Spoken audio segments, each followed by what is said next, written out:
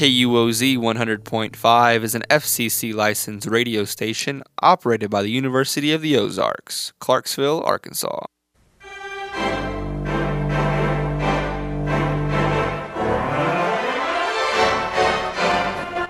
Hello and thank you for tuning in. You are listening to From the Concert Hall with your hosts Corbin Sturch and Zachary Payne, your vintage radio program here on KUOZ 100.5 FM, community radio produced by the Radio, Television, Video Department here at University of the Ozarks in Clarksville, Arkansas. From the Concert Hall plays some of the famous artists of the past, as well as features a few of our very own from right here at home. So sit back, relax, and enjoy as we take you live right here to our very own little concert hall.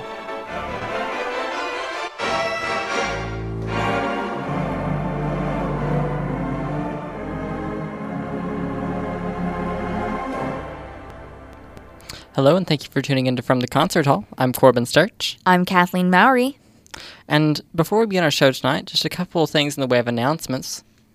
Last night, the Ozarks Club presented the 4th annual Recycled Fashion Show. And let me just say, we were out there last night, we watched it, we worked it for television. It was a great event, very well attended, and there were some beautiful designs done by the designers. So congratulations to the 3 designers who did win. In first place, Deborah Castro. In second place, Sarah Valentine. And in third place, Analia Rodas. You all did wonderfully. Everyone here at KUOZ thoroughly enjoyed it. And I know the community enjoyed it, so thank you so much.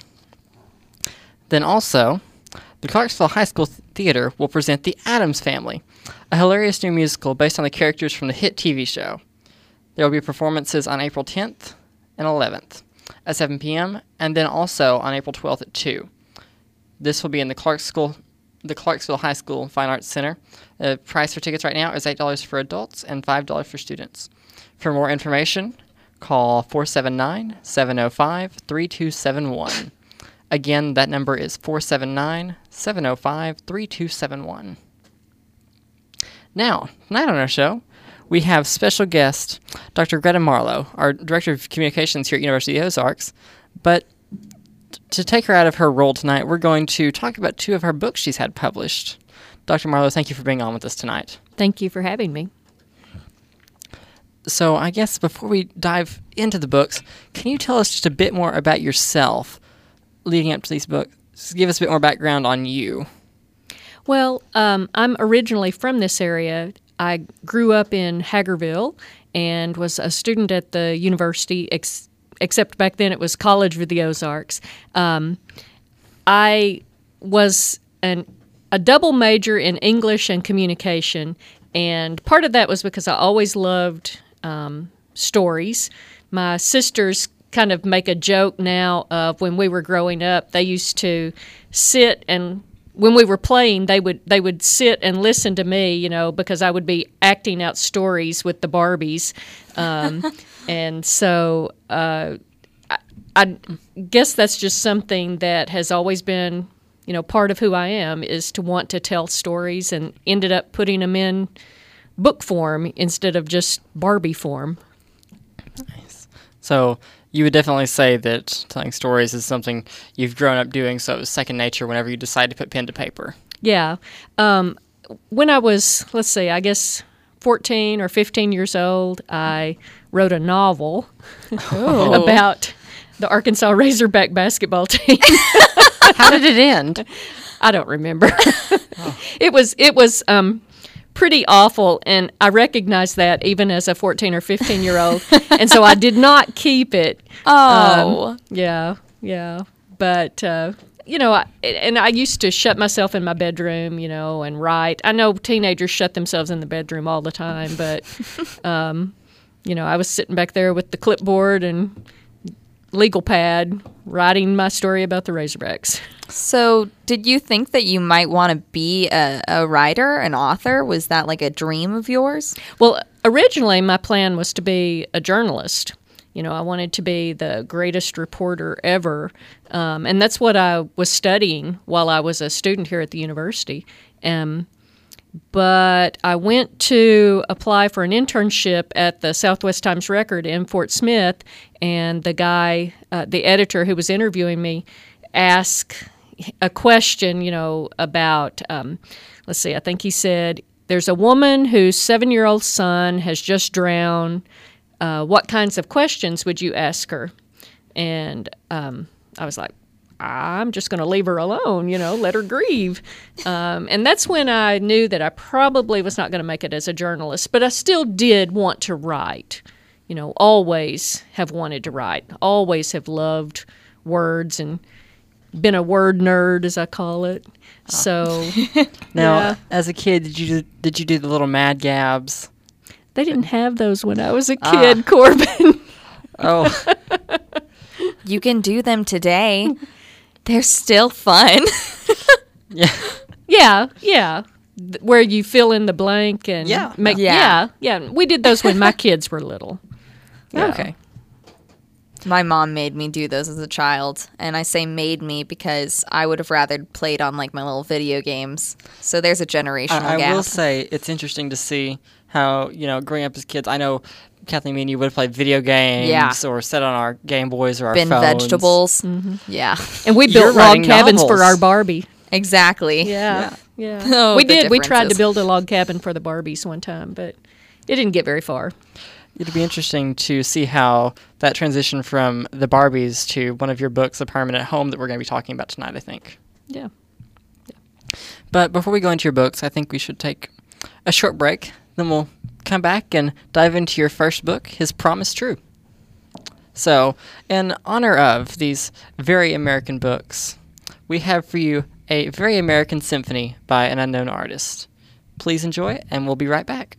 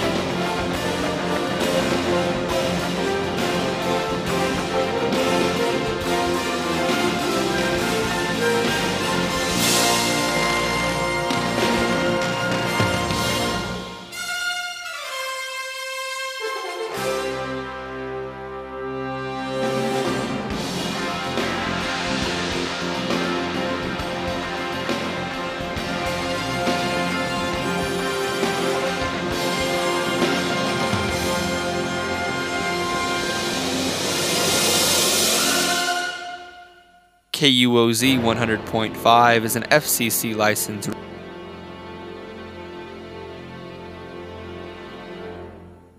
KUOZ 100.5 is an FCC licensed radio station operated by the University of the Ozarks, Clarksville, Arkansas.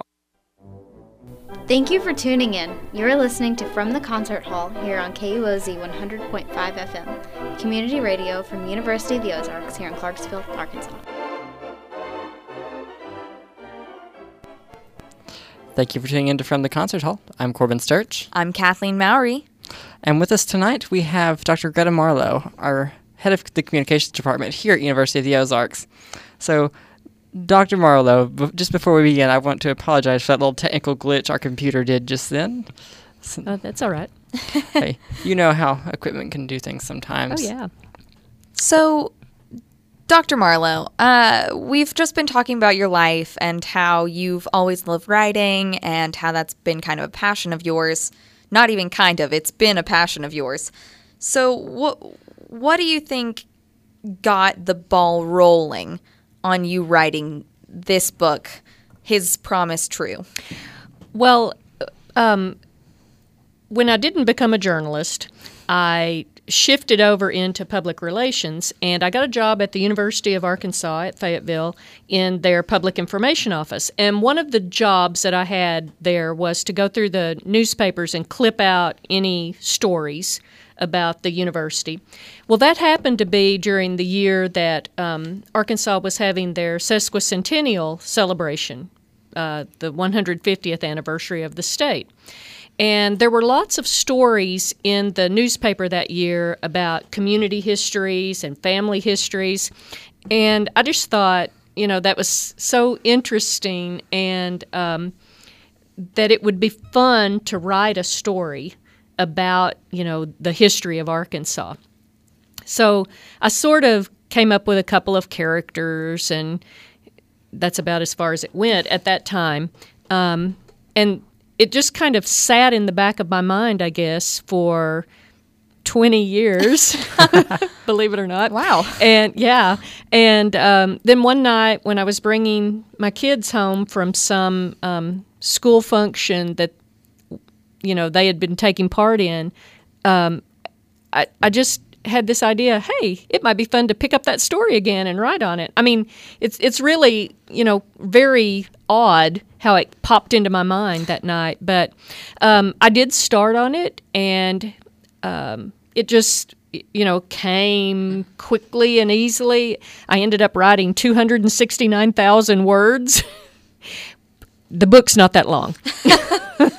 Because the writing part probably took me, 3 years or 5 years. And then I edited and submitted to agents for another 5 years. So the book that finally ended up being published is only about 92,000 words. I threw away probably 2/3 of what I had originally written. Now, did those 2/3 start to become a part of A Permanent Home, its sequel? Well, I don't think there is any of the...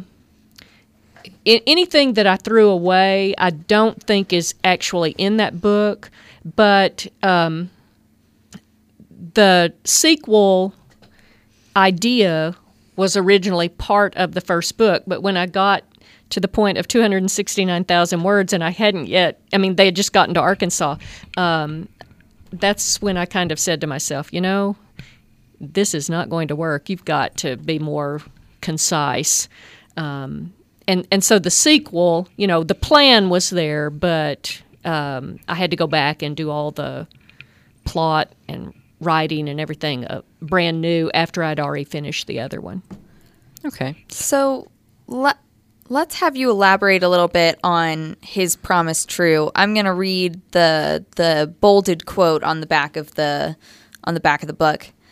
He'd come to Charlie's for fun, whiskey, and some dancing. I was sure he hadn't planned to leave with a wife, but he had one now, and like it or not, he was going to keep me. So let's elaborate on that. That's a real catcher. It really is. It sounds kind of like a corny romance novel, doesn't it? Only when I read it. And I don't know, maybe in some ways it is a little bit of a corny romance novel, except it's not a romance novel in terms of what we usually think of that genre. Yeah. You know, I did actually submit to a couple of agents who publish, who specialize in representing romance novels, and one of them sent me a nice rejection letter that said, you know, sorry, this just doesn't meet the expectations of what a romance novel is. So I've quit calling it a romance, and now I call it a love story with history mixed in. I guess my original idea back, 30 years ago, with starting with the characters, I felt like I had to establish who they were and get them together. And I guess what it was about the newspaper stories that I was clipping out was that whole idea of the pioneer, leaving everything they were so familiar with, their families, and going somewhere, that they had never seen before. And very likely never going back home and seeing their family again. And so this book starts out with the couple coming together under some kind of crazy circumstances that blurb started out with, and then deciding that they wanted to, strike out on their own, establish their own place, and so they decide they're going to go to Texas, which at that time was still part of Mexico. This takes place in the early 1820s, and the Mexicans, were giving away free land to try to. I think I've read that they were looking for settlers to help be a buffer against some of the Native American tribes, and so they invited Americans in. Shortly after, it turned out that Mexico had an immigration problem with the Americans coming in and taking over Texas. But this story kind of focuses on the pioneer journey, getting from Tennessee, trying to go to Texas, and not quite making it, ending up in Arkansas territory. One thing I did enjoy about the book was how, it's a very real story, and the fact that it evolves with the characters, and that, it starts out, well, we're just going to be together, so I don't have to marry this guy and be poor. And they don't really like each other. Like you said, they met in a bar. And then all of a sudden, like in any good love story, they learn, hey, we've got more in common than we'd think, and we can't actually be together. And I like how through this little journey west, they find this all out.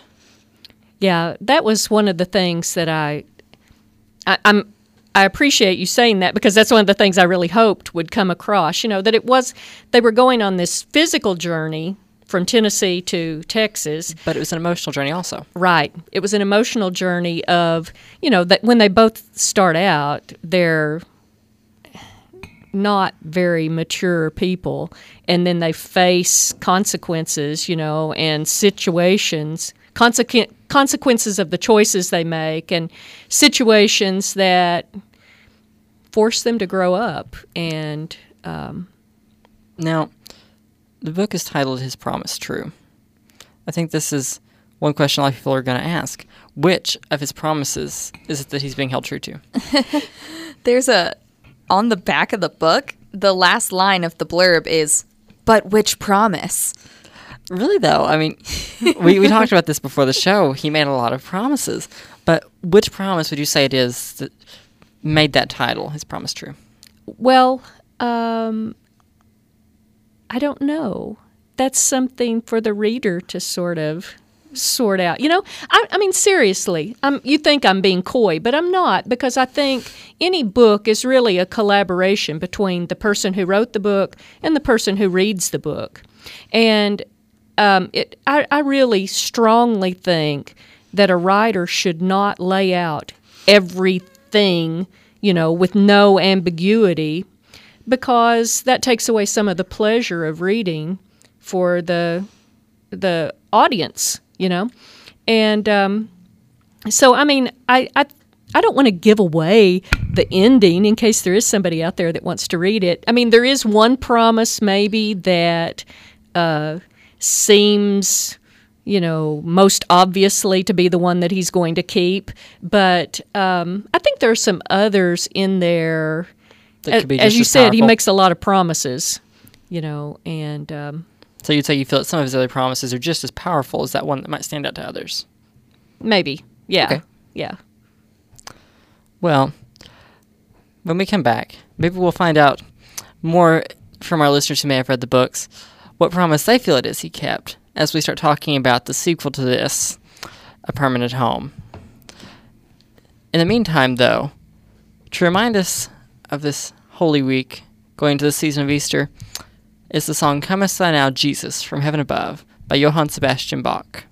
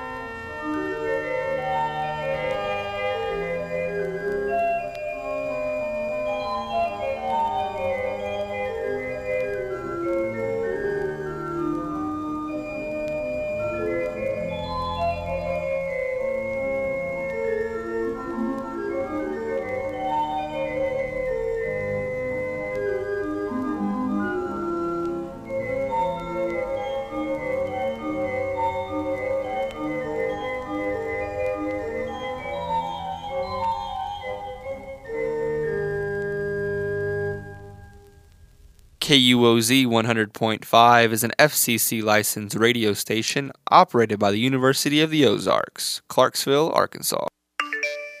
Did you just look down at your phone? You did it again, didn't you?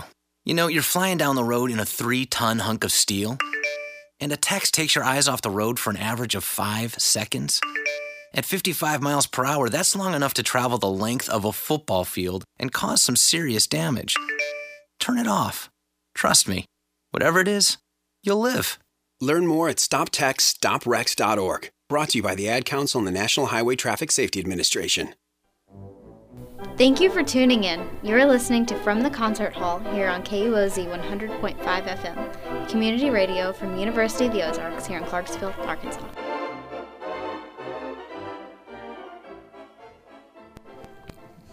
Thank you for tuning in to From the Concert Hall. I'm Corbin Sturch. And I'm Kathleen Mowry. And with us tonight, we've got Dr. Greta Marlowe, our head of communications here at University of the Ozarks.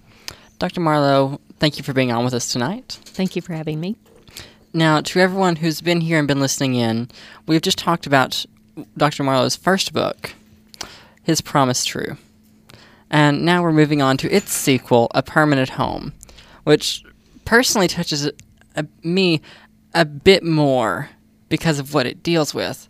But before we go into that, I'd like to just read to our listeners the synopsis on it.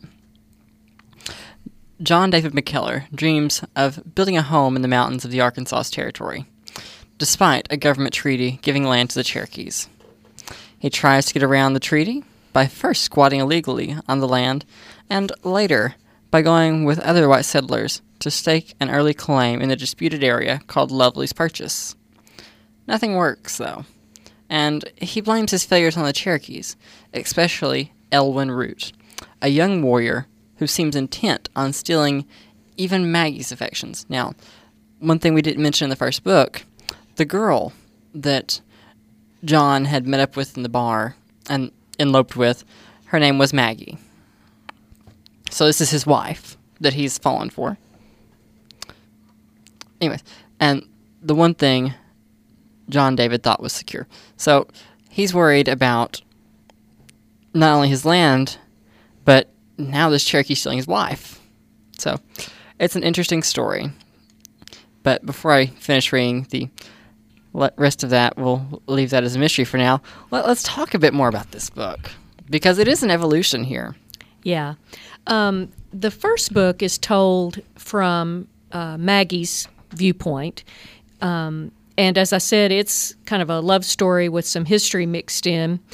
When I got ready to do the second part of the story, I knew I was going to have to shift voice, because in talking about the land and the treaties with the Cherokee Indians and everything, that would be circumstances that a woman in 1820s Arkansas Territory would not have any access to. Right, you know, because that's a time when women didn't deal in government. They didn't have that right. Right. And so the second book is told from the husband's viewpoint, John David, and it is more based in the history of Arkansas. It does have, as the last part of that blurb you read, does have some romance or love story mixed in with it as well, but that takes more of a backseat to the historical fiction aspect of this story. The focus in this book is on trying to find a place. And actually, the title of that novel, A Permanent Home, comes from the text of the treaty that the government made with the Cherokees. And I thought that was kind of ironic, that the government said, hey, we're giving you this permanent home, and then just a few years later, they're renegotiating that treaty and moving them on out so that someone else can have that as their home. it was really interesting to me as I was writing this to do, the historical research. And I probably anybody who has been a student in Arkansas has taken an Arkansas history class, and I don't know, how people teach it now. But when I took Arkansas history, it was kind of like, okay, Arkansas Territory was formed in 1819, and then the Trail of Tears came through with the Cherokees, and then we had the Civil War. They didn't talk anything about anything in between. Yeah, I mean, they just went right past it. Yeah, and there's a lot of interesting history that happened in Arkansas in those 40 years, between becoming a territory and the Civil War. Right. And so, dug into a lot of that to write this book. I remember in talking with you and looking and reading at this book before coming in, we had to do a bit more research on Lovely's territory. So because I remember reading the blurb on the back and I thought, Lovely's territory, what is this? You don't hear about it. And you mentioned earlier that it even was a county for a year, Lovely County. Mm-hmm. Yeah. William Lovely was the first federal agent who represented the government in their interactions with the Cherokees.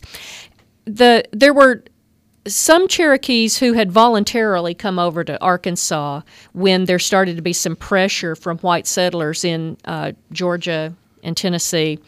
And so Lovely was the agent who represented them. And he negotiated this truce, I guess you could say, between the Cherokee and the Osage that gave the Cherokee this little strip of land to use as an outlet to the hunting grounds on the Great Plains, and it was called Lovely's Purchase. That was not part of the land that the U.S. government gave to the Cherokees. It was sort of just an Arkansas thing that people local would have known about, not necessarily nationally recognized, maybe? Well, maybe. It was sort of a no man's land, maybe a demilitarized zone. I'm always scared when I say anything like that because I'm not a history professor, but that's kind of my conception of what it was. Okay. But that was always kind of a controversial area, and actually a number of white settlers started moving in there before anything had been decided. The Cherokees still claimed it as theirs, but white settlers were starting to move in there, and that's part of that happens in this novel, that they do go in illegally and squat on the territory in Lovely's Purchase. But then the Arkansas legislature, the territorial legislature, decided to kind of do a preemptive strike, I guess, and created that as a county within the territory. Well, that's really going back on that little promise of this is your land. Is that legal? No. Well, it's the American government. But then that prompted the Cherokees to take a delegation to Washington, D.C., which eventually led to the treaty that established the western border that Arkansas has now. I think it's kind of, I don't know if this is anything that you ever thought of, but the first book, His Promise True, is all about John making all these promises to Maggie and maybe not following through with them. And the second book kind of goes into the American government making a bunch of promises and not necessarily following them. I hadn't really made that connection, but that... As we've been talking about this, I've just been like, man, she could have named that An American Government's Promise True. Well, let's not go there with that one, just for political safety. It is interesting, and one of the challenges that I faced with this one, His Promise True is based on historical fact, and, I don't think I've misrepresented anything in there, but it's made up. Things that happen in there are all made up. Things that happen in A Permanent Home And some of the people in A Permanent Home were actual historical figures. And that is intimidating, to take that and write about it. In writing, am I doing it justice? Am I writing? Am I representing it right? Yeah. There's a character in there, Edward Duvall. Sorry, William was his brother. Edward Duvall, who was the Cherokee agent. And I tried to do as much research as I could to get to know who Edward Duvall was, But he's still kind of a mystery, and I hope that I haven't, misrepresented his character, his personality in the novel. Well, I think that goes into one's own perception. Everyone views someone's personality as completely different from another. Mm-hmm. So I don't think there is a way to misrepresent someone in that sense if that's how you take them. Yeah. And honestly, in a lot of historical documents and in a lot of things that you'll find about a person from so long ago is height, hair color. You get some information on family tree, but you're not going to get their entire Facebook feed telling you how they act and stuff. So it makes it difficult to portray certain historical figures. This generation 20 years down the road is going to have a much easier time researching people. Oh man, yes. All I really have to know anything about Edward Duvall is the correspondence that he wrote as the Cherokee agent to the government. And I did my interpretation, to try to draw what kind of person he was from the things that he wrote.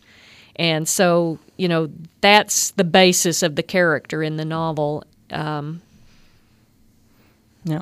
would like to make the statement, like I made in the last one, in the last segment about the novel His Promise True, the prequel to this. I like, again, how there's that emotional journey. This one, maybe not so much with another person, but they're both inward emotional journeys and external emotional journeys, just the same.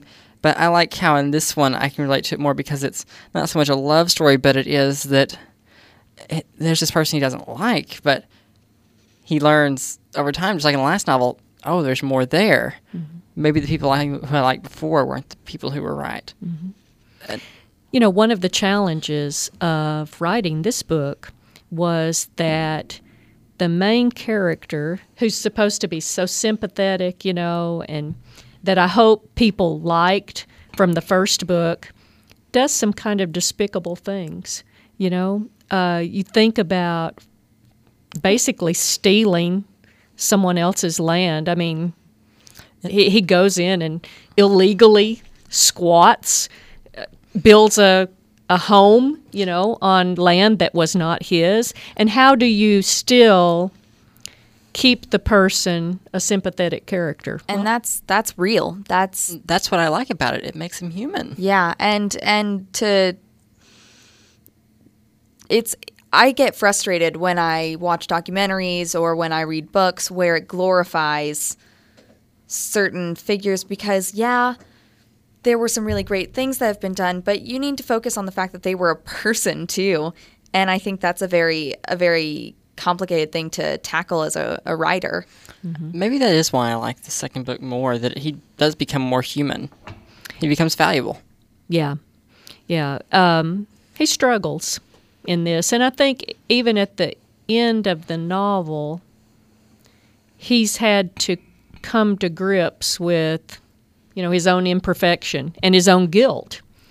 And we all kind of have to do that. I mean, we've all done things we regret that we're sorry for and can't necessarily do anything to right it, Now, just two more questions.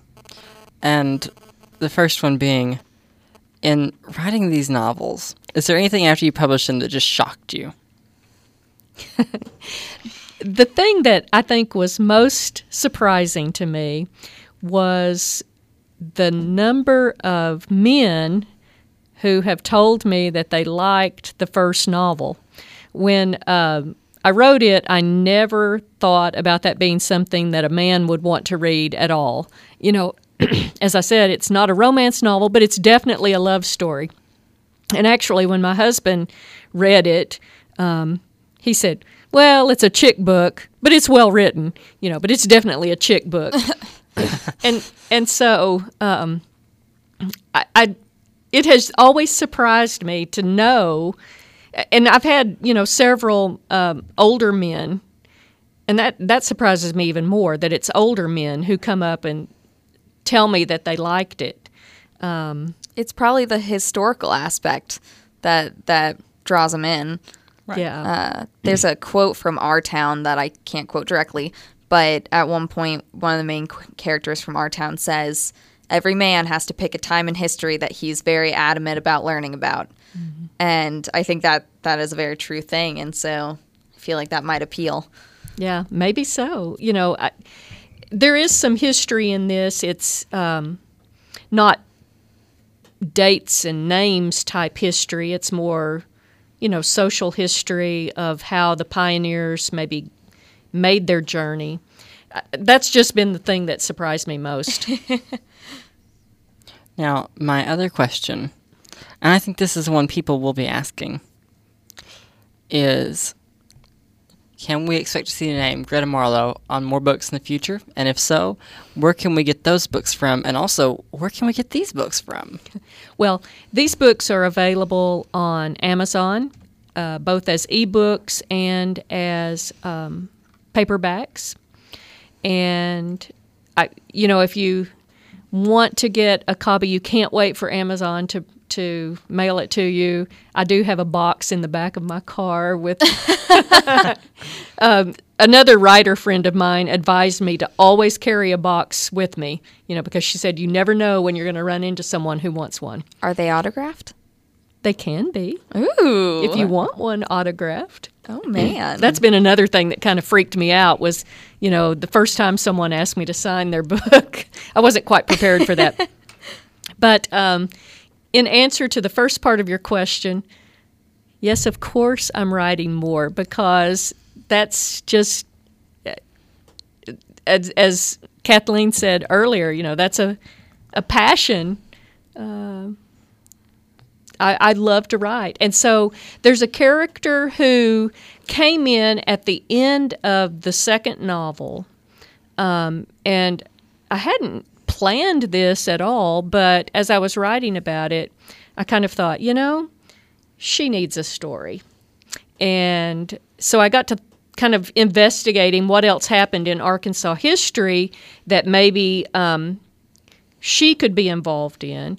And, I said something about the Trail of Tears and how that's one of the things we do learn about. We learn about it in connection with the Cherokees, but the Cherokees weren't the only tribe that were moved across the state on the Trail of Tears. Actually, the Choctaw were the first ones. And so the third book that I'm working on will have one of the characters from the second novel, and we'll also have a little bit about the Choctaw. And, oh my, it is more heartrending than anything that happened with Lovelace County. It's going to be very emotional to write that part. Well, I'm not going to give anything away, though. Well, to take a short break before we come to the end of our show completely, I'll give us a short little break with Be Thou My Vision, as performed by the Texas Tech Wind Symphony. Enjoy.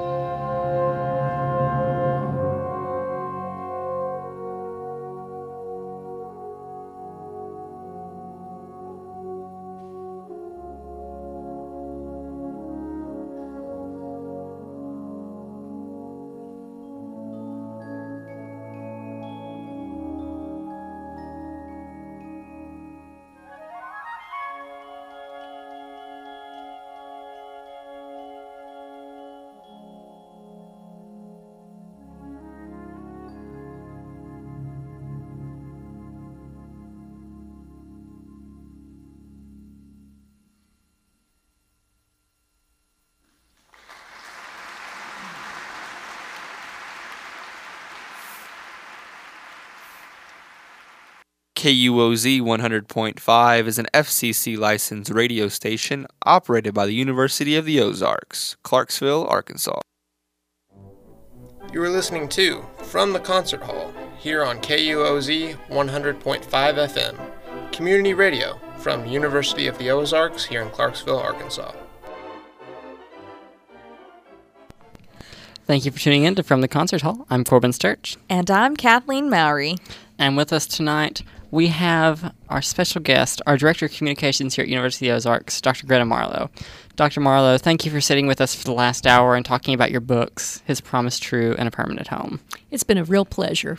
Thank you so much. It's always great to have someone from right here at home on. And also, Corbin's looked into these a little bit more than I had before the show, and I definitely want to read these now.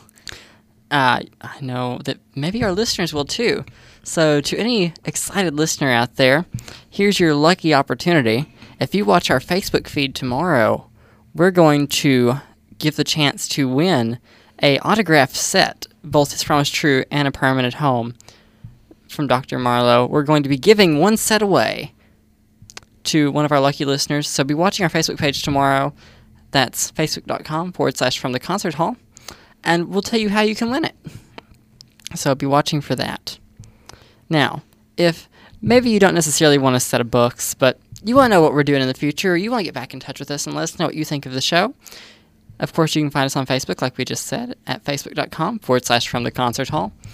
Also on Twitter at FTCH_KUOZ, or on Instagram at KUOZ Concert Hall, or even through email at fromtheconcerthallradio@gmail.com.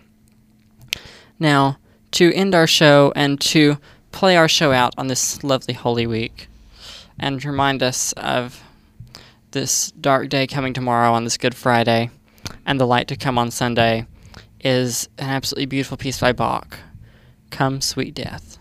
Thank you and good night.